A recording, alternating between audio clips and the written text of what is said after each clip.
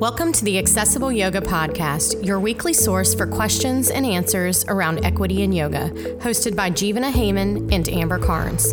Join us each week for powerful conversations with thought leaders at the intersection of justice, knowledge, and practice. Welcome to episode 36. I'm your host, Amber Carnes. In episode 36, Jeevana sits down with Daniel Simpson to talk about yoga philosophy and his new book, The Truth of Yoga, a comprehensive guide to yoga's history, texts, philosophy, and practices. Daniel is a former foreign correspondent who has gone on to study and teach yoga, meditation, yoga history, and yoga philosophy at everywhere from the Oxford Center for Hindu Studies to Tri Yoga in London and beyond. Jeevana and Daniel discuss many concepts and themes from yoga philosophy during this podcast, including the role of ethics in yoga and how our individual interpretation of the teachings influences how we live our yoga. This conversation invites us to consider how we use self-study and practice to either retreat from the world or become a more conscious citizen. Hope you enjoy this conversation. Here we go. Hi, this is Jeevana, and thanks for joining me for another episode of our podcast. I'm so excited today to be talking with Daniel Simpson, who's the author of a new book, The Truth of Yoga. Hey, Daniel. Hey, Jeevana. Great to be with you. Yeah, thanks for being here.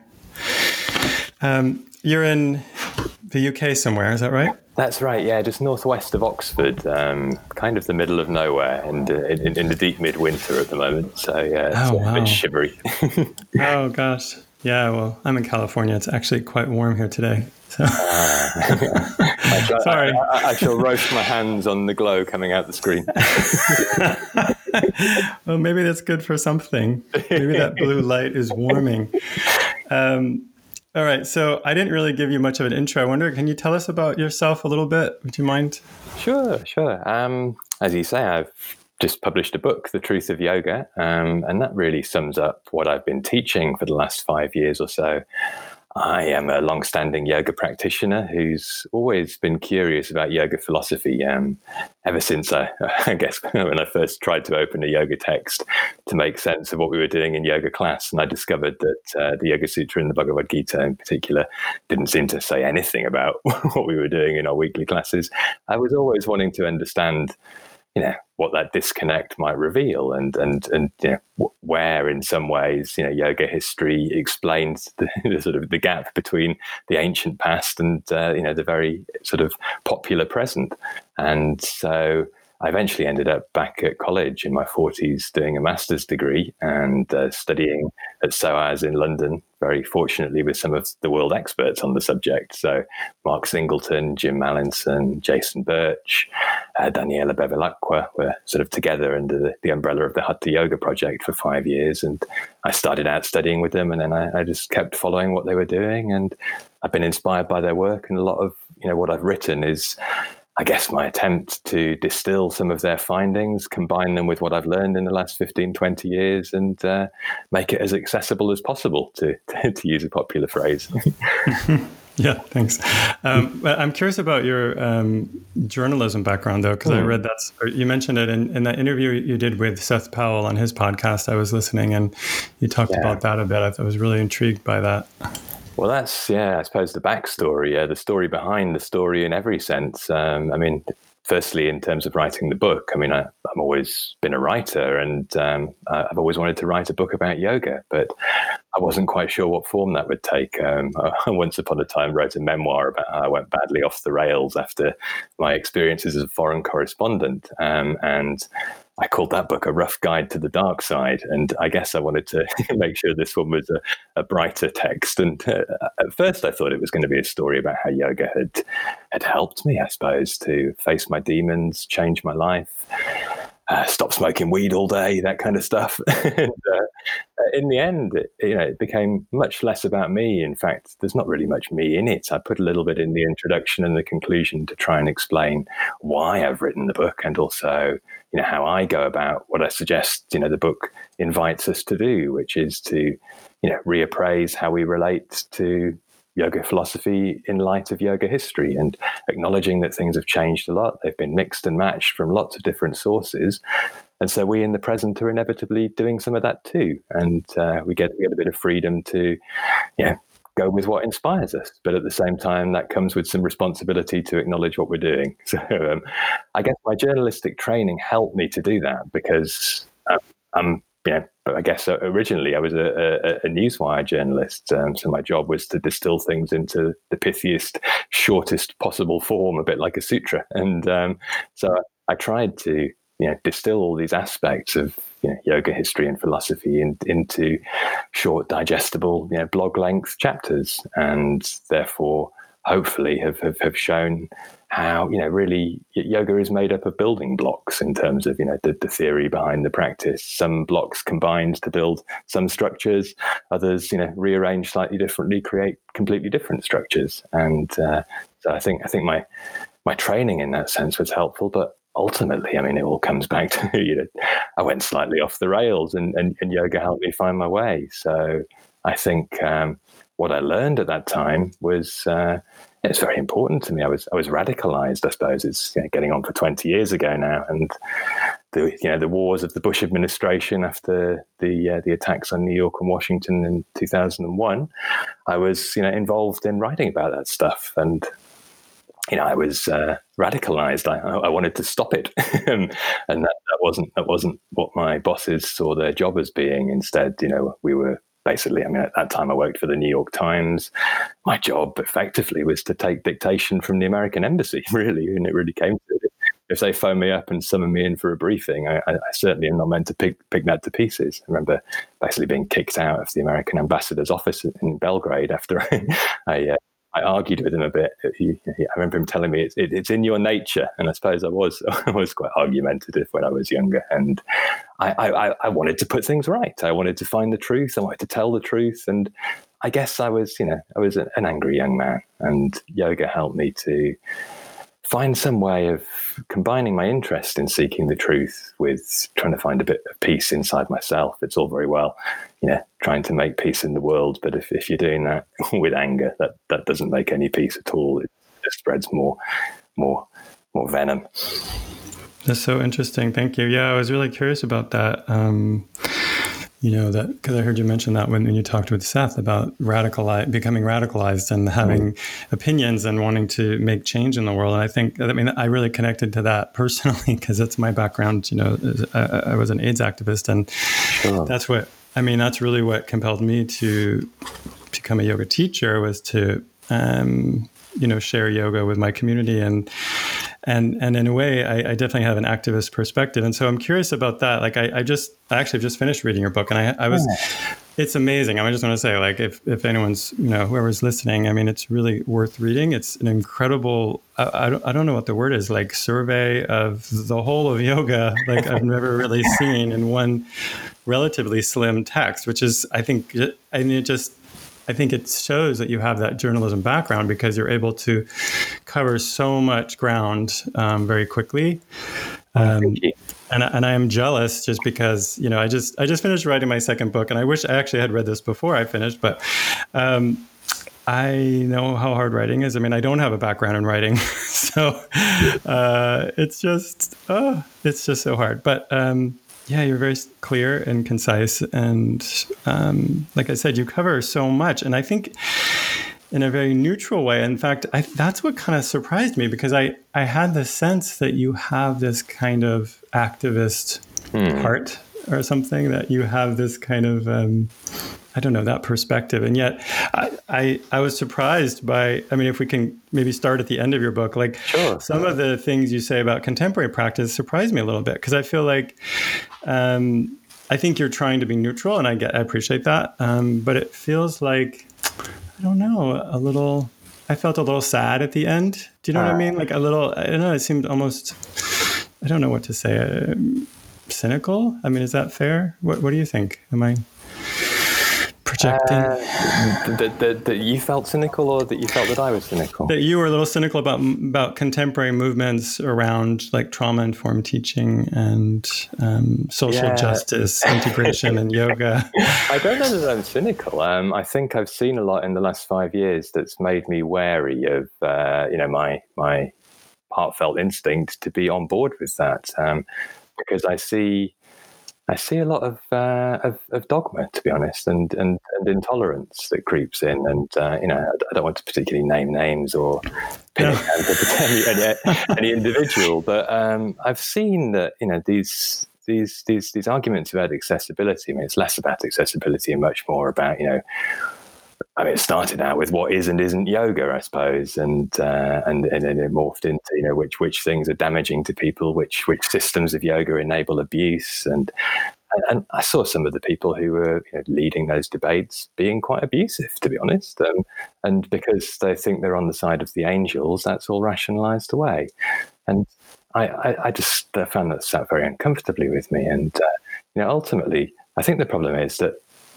And this is, I suppose, why I came to that conclusion in the end. It was partly a product of its time, writing at the moment when some of those debates were very vocal a couple of years ago in the wake of Me Too. And also the history of yoga. There has never been such a thing as one true yoga. There is no way of coming up with the system that will make everybody get on board with the right way of doing things. That there will always be diversity, and the whole sort of movement to make things more accessible, equitable, fair rests upon preserving diversity and serving diversity, and that ultimately means that one size cannot fit all. That no matter how well informed and well intentioned the suggestions for improving things might be, others might disagree for very good reasons, and that will be okay. It doesn't make them bad. And I think I found a lot of the discussion tending towards the finger pointing and get on board with my program or you're the enemy, and I just found that depressing. Yeah, no, I think actually maybe what I saw in the whole book was kind of a focus on ego, like kind of the egotistical nature of humans and how we've interpreted and taught yoga through that lens over centuries, maybe thousands of years even.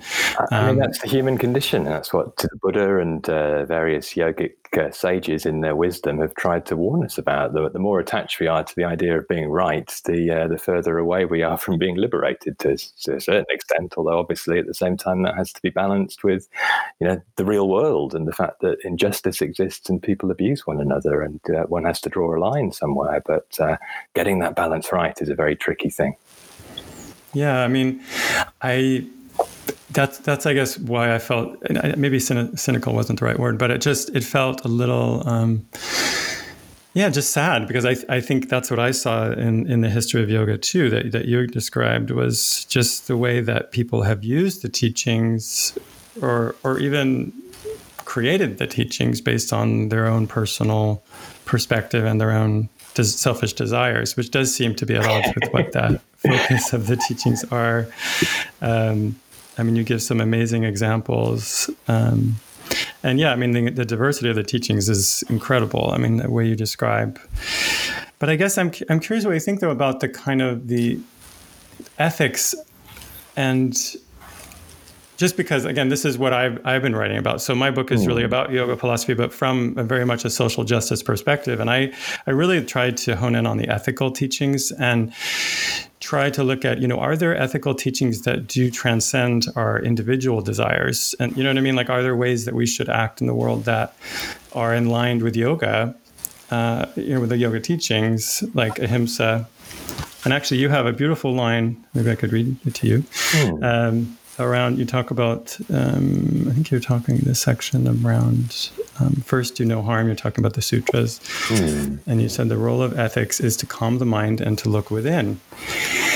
And I was like, yes, that's it, because I feel like that's also the theme, within the teachings. And so it's really interesting for me that you made that connection between ethics and the goal of yoga. You know what I mean?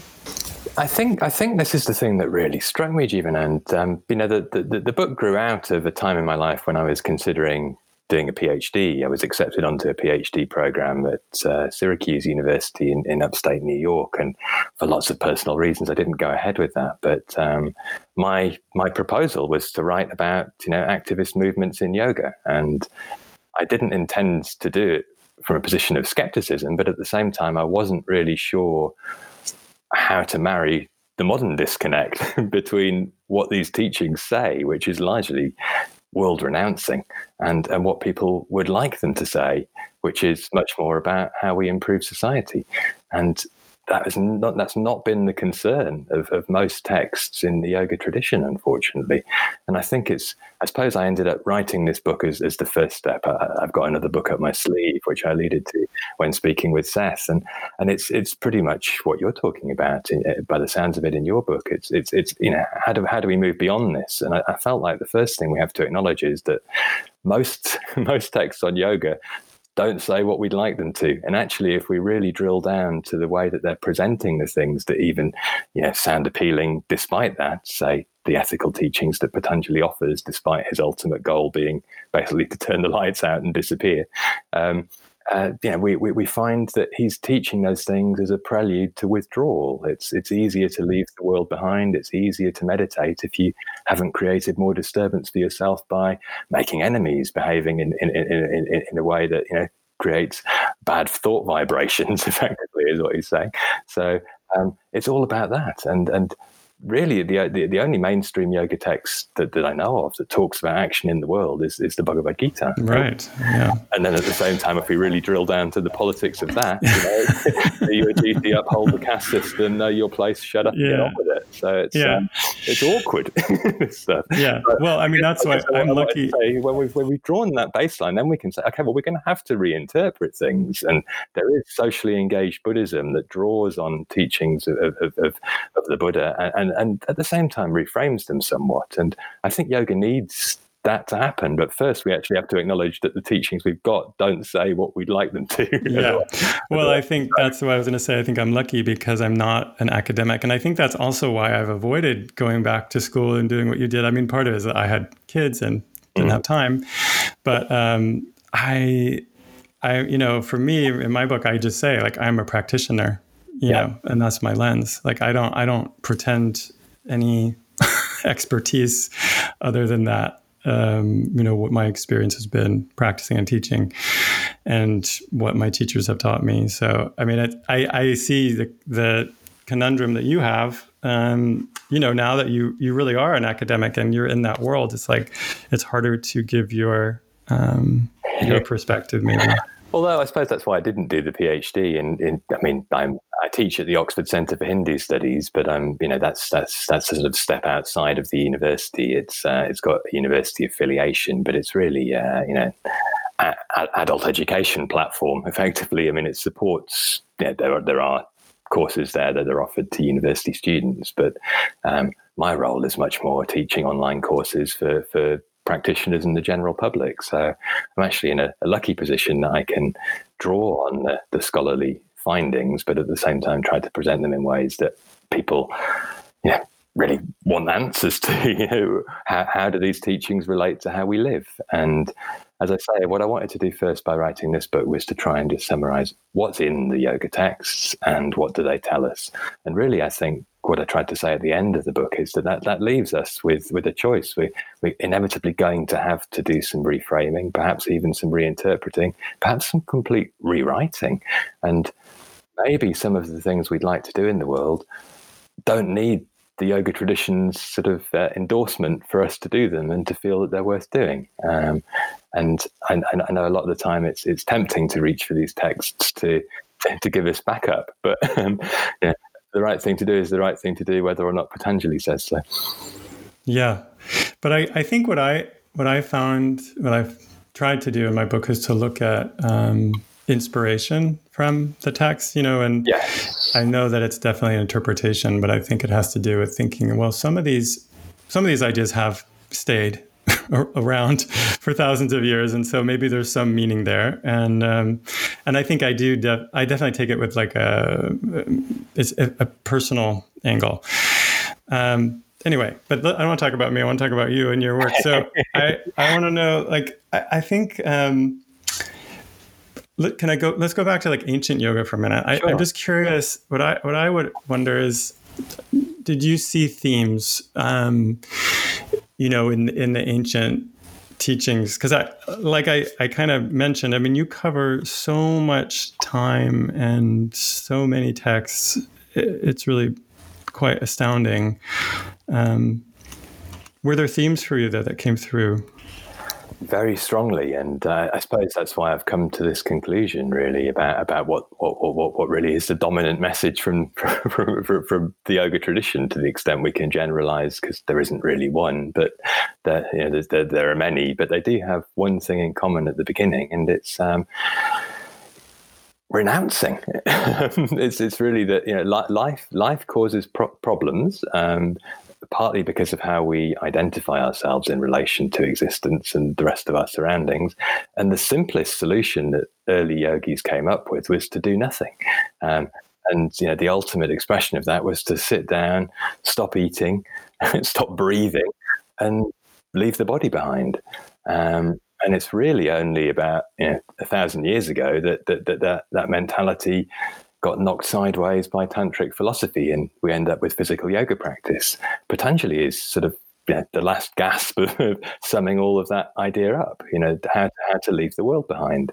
And I hadn't really realized until I studied in more depth with people who are far more learned than me, how consistent that message is. It's not the only message, and certainly in the Bhagavad Gita, Krishna is very critical of people who think that they can do such a thing as to stop acting. I mean, our body does things whether we want it to or not, unless we kill it, which doesn't sound very sensible.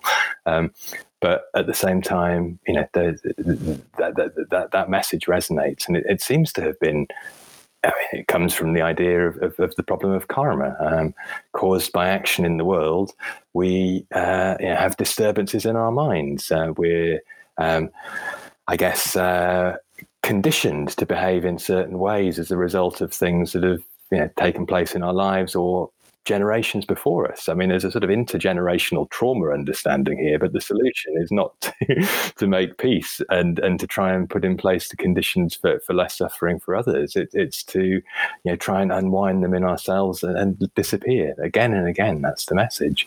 So it was a radically self-centered approach to something that was all about being too self-centered. It's a very strange paradox in a way. You're right.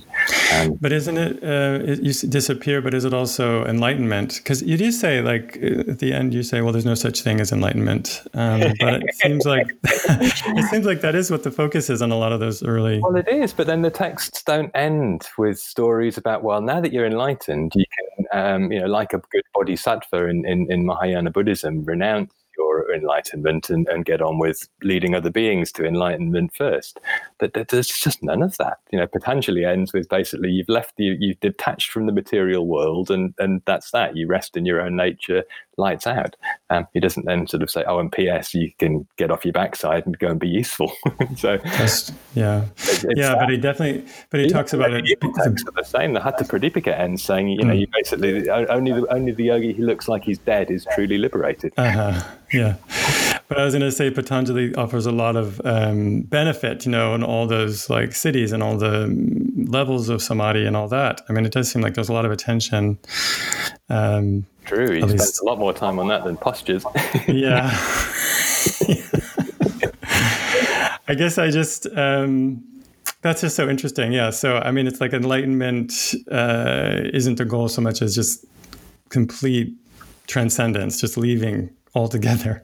I mean, there's a way it's described in Roots of Yoga by Jim Mallinson and Mark Singleton, which is, been very influential, I suppose, on what I've written. It's a great survey of all of these texts in the yoga tradition, and they try to sort of sum it up for sort of general purposes. That the early yogis, they all had a very similar aim, and it was basically it was transcendence of being a person. I think they call it something like ontological suicide, basically, removing the conditions of personhood so that you're not caught up in it. It's extreme. It really is. Yeah, that is extreme. Well, one of the favorite things I saw you say, it was early on when I found you, was something about yoga is not about union, it's about separation. And I was just so relieved to hear you say that, because I get so frustrated, by this kind of like I simplify things for sure, but I feel like people confuse accessibility and simplification. I don't think they're the same thing. And I sometimes try to make complicated ideas accessible, which is not the same thing as actually changing them. I love that phrase. That's really well put. Mm-hmm. Yeah, but I mean, I like this idea of union. I don't know if you could talk about that a bit. Well, I should probably just clarify before I go into that I mean, that transcendence of the personal being could be, as you were rightly suggesting, the seed of selfless service. There's no reason for it not to be, and that's how it's spun in the Bhagavad Gita. But that's not a message that's strongly emphasized, particularly in the sort of surviving relics of these ancient yoga traditions. There are renunciate yogis, and they have their sort of social order, and they do provide service. Some of these sadhus, they live in a little village, and they're the focal point for people to come and hang out and bring all their problems and sit around and chat for a bit. But they just sit there. So that's their role. I think the whole idea of activism and providing as a service for uplifting the poor, that's very much more recent. Vivekananda and Gandhi, rather than the ancient yoga texts. But anyway, back to union and separation. The lens through which yoga has been explained over the years has been through this idea of connection, and again, that makes it sound like the whole aim of practice is to acknowledge our interconnection and our harmonious relationship with one another. But that's a message that comes from the early Upanishads, really, the philosophy that grows out of them, that's known as Vedanta in its various forms, has originally quite a non-dual quality that it consists of recognizing no distinction between you and the cosmos. If you don't see you as you, as it were, if you get beyond me and this identification with the body and the mind and satisfying oneself through desires, and instead just see the timeless Atman that is one with Brahman, that's the oneness that's probably really an articulation of pure consciousness, and so that's the sort of message that a lot of the commentators on Patanjali have used, and it's the popular definition of yoga. It means union, but Patanjali himself says very clearly, union is the problem. It's the mechanism by which we get confused. We latch onto stuff that we observe, and we get confused with this sort of thinking capacity as to what it is to actually be liberated. We've got this deluded part of our brain that thinks it's enlightened when actually it's just caught up in stuff satisfying itself. So his aim is to cause the total separation of spirit and matter. And again, if you take that to, I think the thing I'm really trying to emphasize is, if we take these things to the letter, they're all very extreme. And the way that it's useful to me, I think, to engage with ancient tradition is to see that, first of all, and acknowledge I'm perhaps not going to follow these things to the letter, and then immediately that requires me to reframe them a bit and to start to say, well, what would it be to do this in a less extreme way? And then it starts to be, it's the possibility of relationship, this separation. Patanjali is really talking about the need to always distinguish one thing from another. How can you have a relationship with another if everything's one? It's only through duality that there is that possibility of, there can be a connection between two things, but he's not really interested in that. But he is interested in using our relationship with the material world to ultimately learn to leave it behind, getting more skilled at telling the difference between the subtlest states of mind and pure consciousness in the end. But if we go down from those elevated realms back to day-to-day existence, we can just look at the ways in which we entangle ourselves and each other more deeply in suffering. And so the Bhagavad Gita's spin on this is, we should look to disconnect ourselves from the problem of suffering. And I think, we can be skillful in the way that we look at relationship and the way that we look at how we're relating to ourselves as much as the world. Are we compounding or diminishing suffering? And it's really, that's the Buddha's message, basically, are you being more skillful or less skillful? There's one way that's clearly more beneficial, and you might not get enlightened. Does it matter? It's what are you doing in this moment? Are you part of the problem or part of the solution, to put it in straightforward language? Yeah, I think I like that. I like that. The theme of reducing suffering, I think, is clear in both texts. The Gita and the Sutras, and that's all. That's as far as my training goes. I don't go back much further than that. even between those two texts, there's a lot of confusion, but I feel like that what you just described around duality, non-duality, that if people can understand that, I think that's always helped me in terms of understanding Patanjali's perspective, at least as dualistic, instead of this we're all one all the time, which is then the source of confusion. It's also a wonderful recipe for spiritual bypassing, or you can just keep out, we're all one, we're all interconnected, it's all lovely. I mean, I did sort of say that in that last chapter on, the activist thing. There's this whole problem in a way, people sort of self-satisfiedly thinking they've got somewhere while the world goes to hell and the human race dies out. But at the same time, I'm not sure what we can do about those big picture problems and on a certain level. I mean, I did devote quite a bit of energy to activism in the previous decade, and I suppose that was part of my own egomania. I had this megalomaniac idea.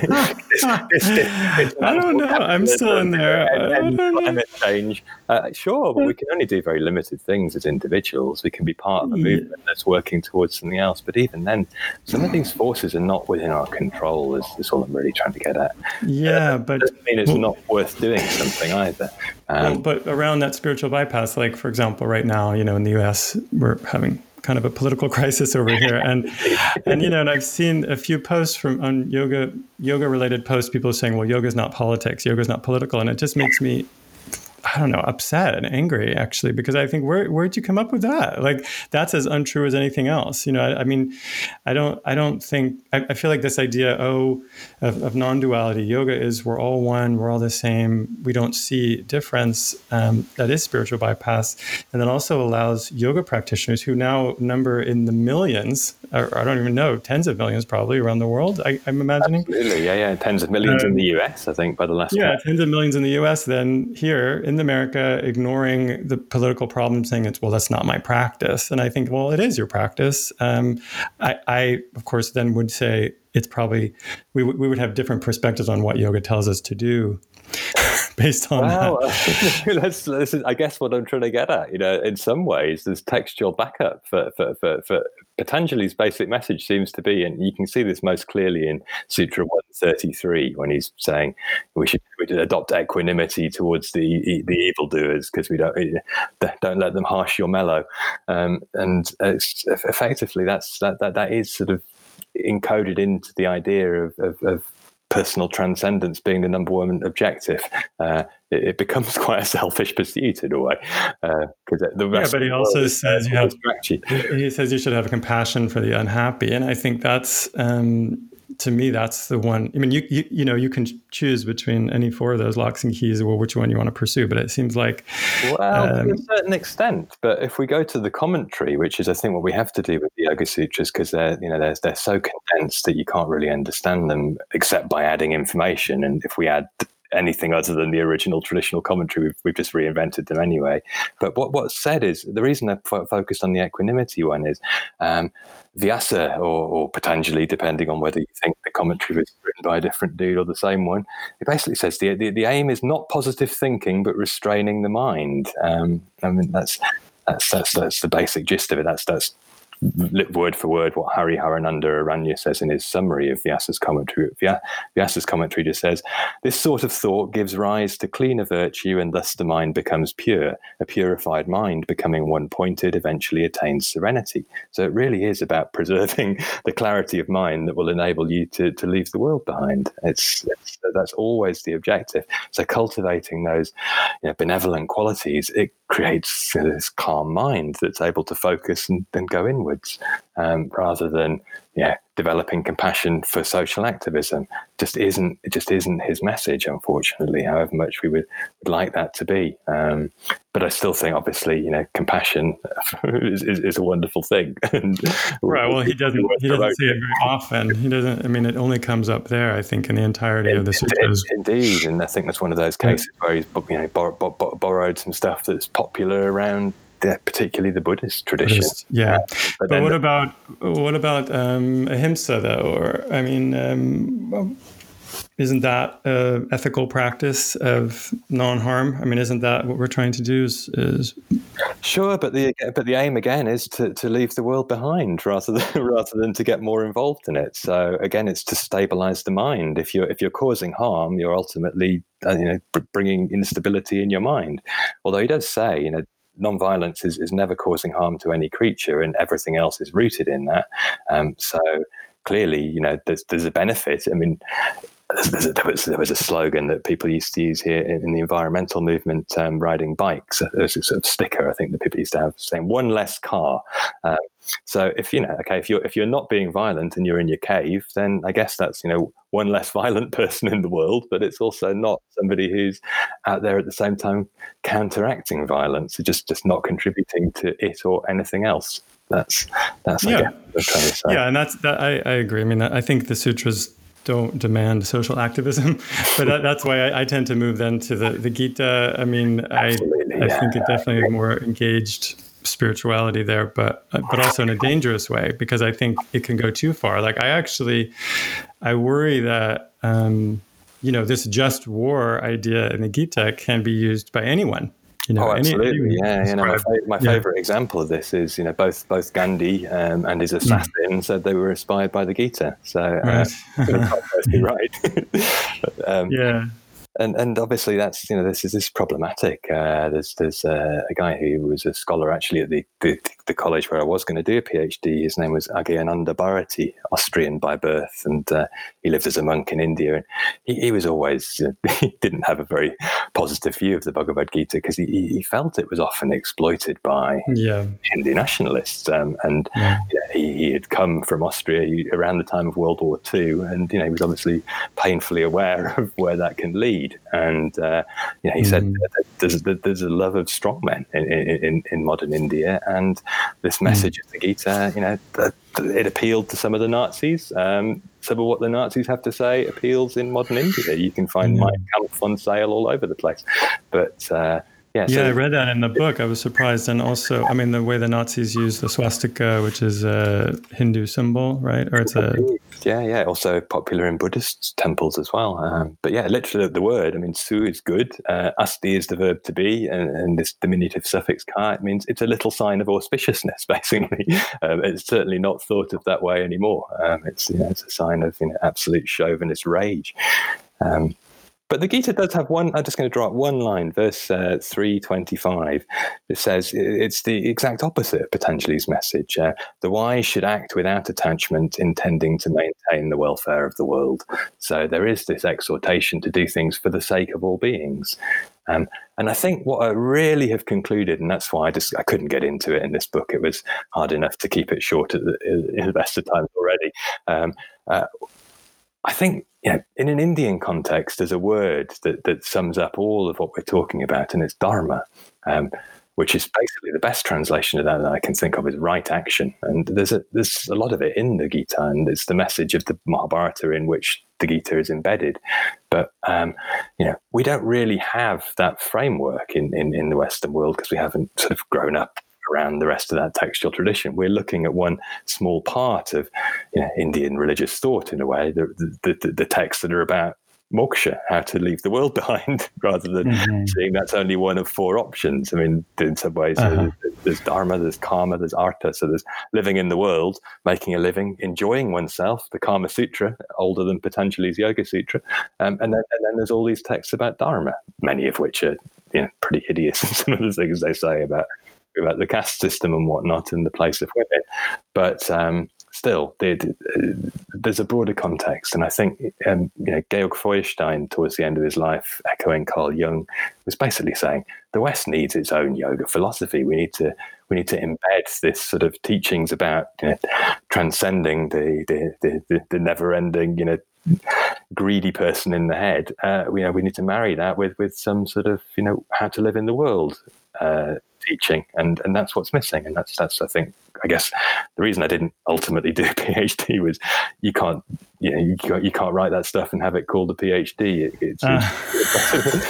You're writing your own Dharma text. You're basically trying to be a guru rather than scholars are meant to pick things to pieces, not start new religious movements. I had one of my favorite sections in the Gita is chapter 6:32. It says, this is the yogi who perceives the essential oneness everywhere naturally feels the pleasure or pain of others as his or her own.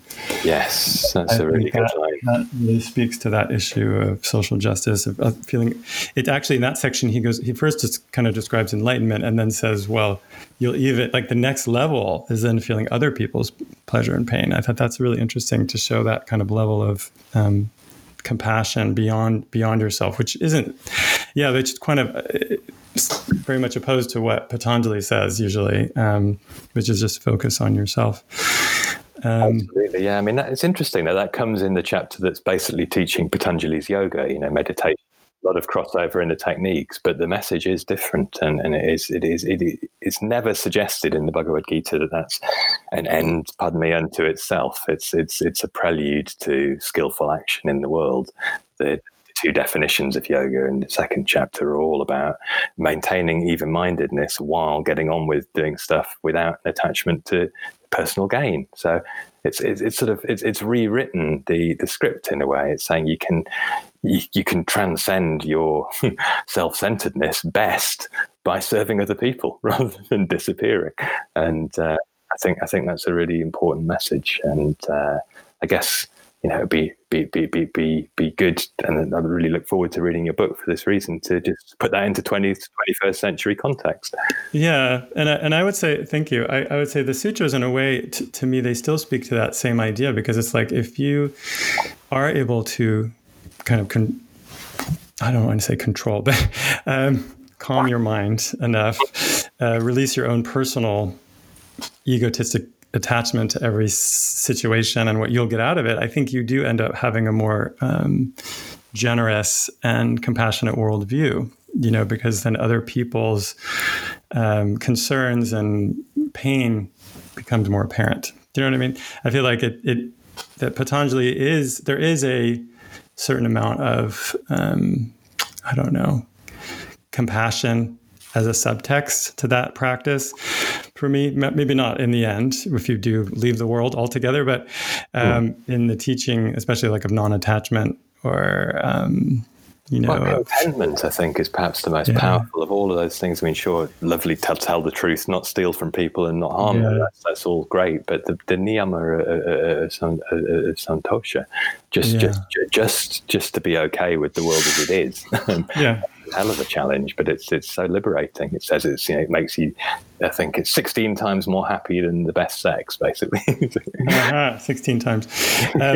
So one last thing, I don't want to keep it too long, but what do you think? I know you mentioned towards the end, you talk about how yoga and meditation have been separated, which I think is really an important teaching, because this modern postural yoga or the commercial yoga that we're looking at, I mean, is so far from, the tradition. What do you think we should be bringing back in? I mean, other than meditation, I think you said that very clearly. Like, what other teachings? Yeah.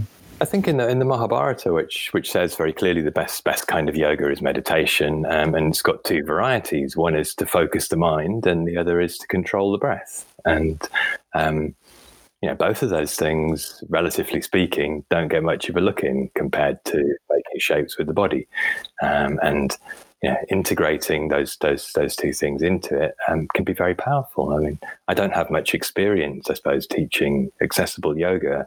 I don't have much experience teaching yoga this year, actually. I'm not a big fan of Zoom teaching, so I teach the odd class now. But I taught my mum some yoga. My mum uses a wheelchair. She's had a stroke and doesn't have capacity to do very much at all. And it really, it got me thinking. And basically all we wind up doing, she lifts her arm and she puts it down again. But can she focus and breathe and synchronize that with lifting the arm and putting it down again? That already seems to have, quite an impact for her. And so it changed my perspective on, how much can be done with how little, I suppose, really is. Well, but also it goes back to me. I mean, the reason I mention meditation is just because it's pretty accessible. I mean, there's oftentimes that it's too subtle for someone, or if they're a beginner, it seems challenging. But meditation and pranayama are actually not dependent on physical ability, unlike most of what we see in the commercial scene, the yoga scene of this very extreme calisthenics and gymnastics. Well, you say that, but then there's always someone trying to push it further. There's the Wim Hofs and yeah. But I was just thinking, like, for your mom, but for your mom, and what I try to teach in accessible yoga is like you said, I mean, small movements can be incredibly powerful, like you said, but also there's so many other practices like, guided meditation, breathing, many kinds of meditation, relaxation, that I think can be incredibly powerful and are relatively accessible, because these are the subtle practices of yoga, which I think connect back more to the tradition of yoga than a lot of what we're seeing as yoga these days. I think there's another message as well that's, we go back to the yoga as union thing. Every time the Upanishads talk about the location of the Atman, pretty much, and then Krishna echoes this in the Bhagavad Gita. He says he's in everybody's hearts because he is the Atman. It's always located in the heart. Even the first sort of articulation of the philosophy that Patanjali develops in the Katha Upanishad, which defines yoga as the same as Patanjali, restraint of the mind and the senses, basically. It says at the very end, I think it's verse 17 of the sixth book of the Katha Upanishad, says you have to extricate this Purusha. It lives in the heart and it has to be sort of drawn out.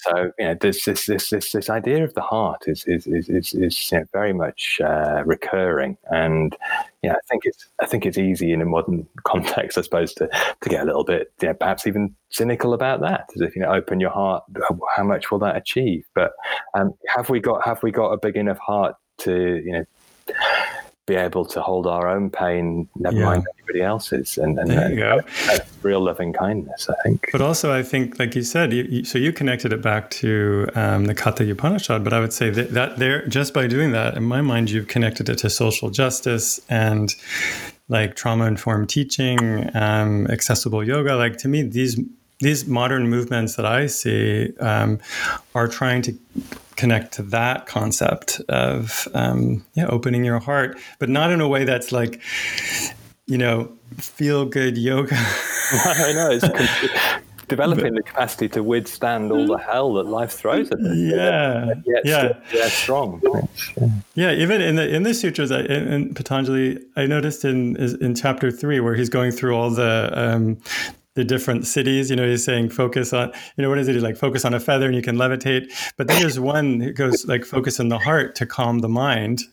Yeah. And it's like, wait, didn't you just give me this whole lecture like for the last 2 chapters on how to do that? And how you're just saying, just focus on the heart. By samyama on the heart, knowledge of the mind ensues. Yeah, and in a way, the word for heart is connected to mind anyway. So there is this understanding of a subtler way of knowing. And, Anyway, I love that. Thank you. That's beautiful. I mean, maybe we should end there. I love that focus on the heart. Thank you. Thanks so much, Daniel. Thanks for this beautiful book and all the amazing amount of work you must have done to create this book. I can't even quite imagine it. Oh, thanks. I was standing on the shoulders of giants. And somebody once told me that, they had to sum up what this journalism gift gives you. It's basically, he called me a synthesizer. And so, condensing lots of information into a short and pithy space. That's what I've done. But that means that other people's work has been, very influential and important. So there's a lot of people's books and articles cited at the back if anybody wants to dig deeper. Mm. And I have 2 last things. One is I like to leave listeners with a question at the end of the episodes. I don't know if there's a question that comes to your mind that connects to this book, especially. Is there something that comes out that kind of rises up to the top for you in terms of what should we be asking ourselves maybe as modern practitioners?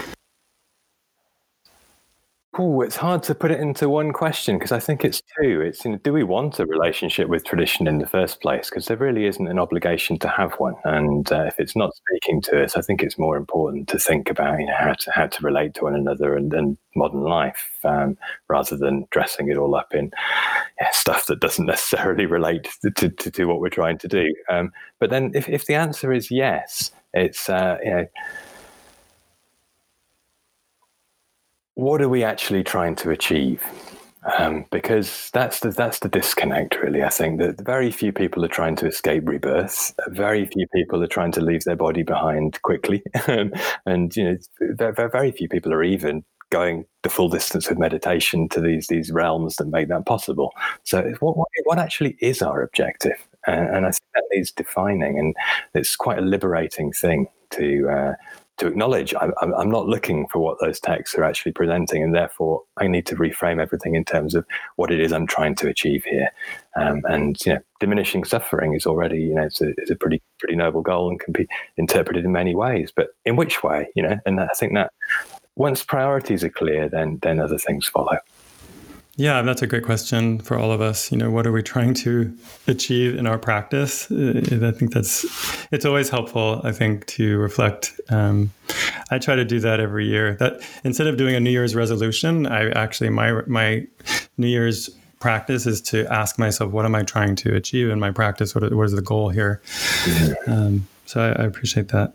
My last question for you is how can people find you? So the book is available anywhere, I guess. Yes, anywhere books. Yeah, no, indeed, anywhere books are sold.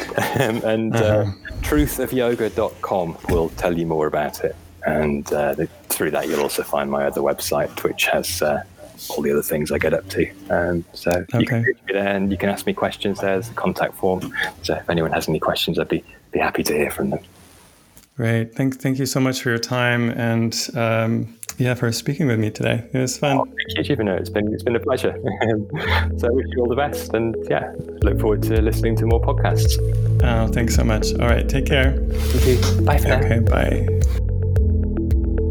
Thanks for joining us for another week of the Accessible Yoga Podcast. I hope you'll go to accessibleyogatraining.com/podcast, where you can check out the show notes for this episode, get links to everything we talked about, and also sign up to be on the interest list for the next Accessible Yoga online training with Jivana Heyman, myself, and a whole host of other teachers. This is like a survey course in yoga, accessibility, and equity. If you feel like your 200-hour teacher training just really didn't give you what you needed to be able to reach all your students equitably, you'll want to check out this training. There's 30 hours of continuing education that you can get, as well as a wealth of knowledge and connection and community with other teachers who are in the same struggle as you. Class starts May 10th and enrollment opens in early May, so be sure to go to accessibleyogatraining.com and get on the interest list so you'll be the first to know when we open enrollment. You'll also get a bunch of teachings over the next few weeks from Jivana about accessibility in yoga to get you ready for this amazing course. I hope you'll go check it out, get on the interest list, leave us a review of the podcast, let us know how we're doing. We're going to take a break in a few weeks to prepare for season 2 of the podcast, and we'd love to hear from you. If you have questions, if you'd like for us to interview a guest or discuss a topic, go to the podcast page, accessibleyogatraining.com/podcast, and give us your feedback, ask us a question, or suggest a topic. Thanks for tuning in. We'll see you next week.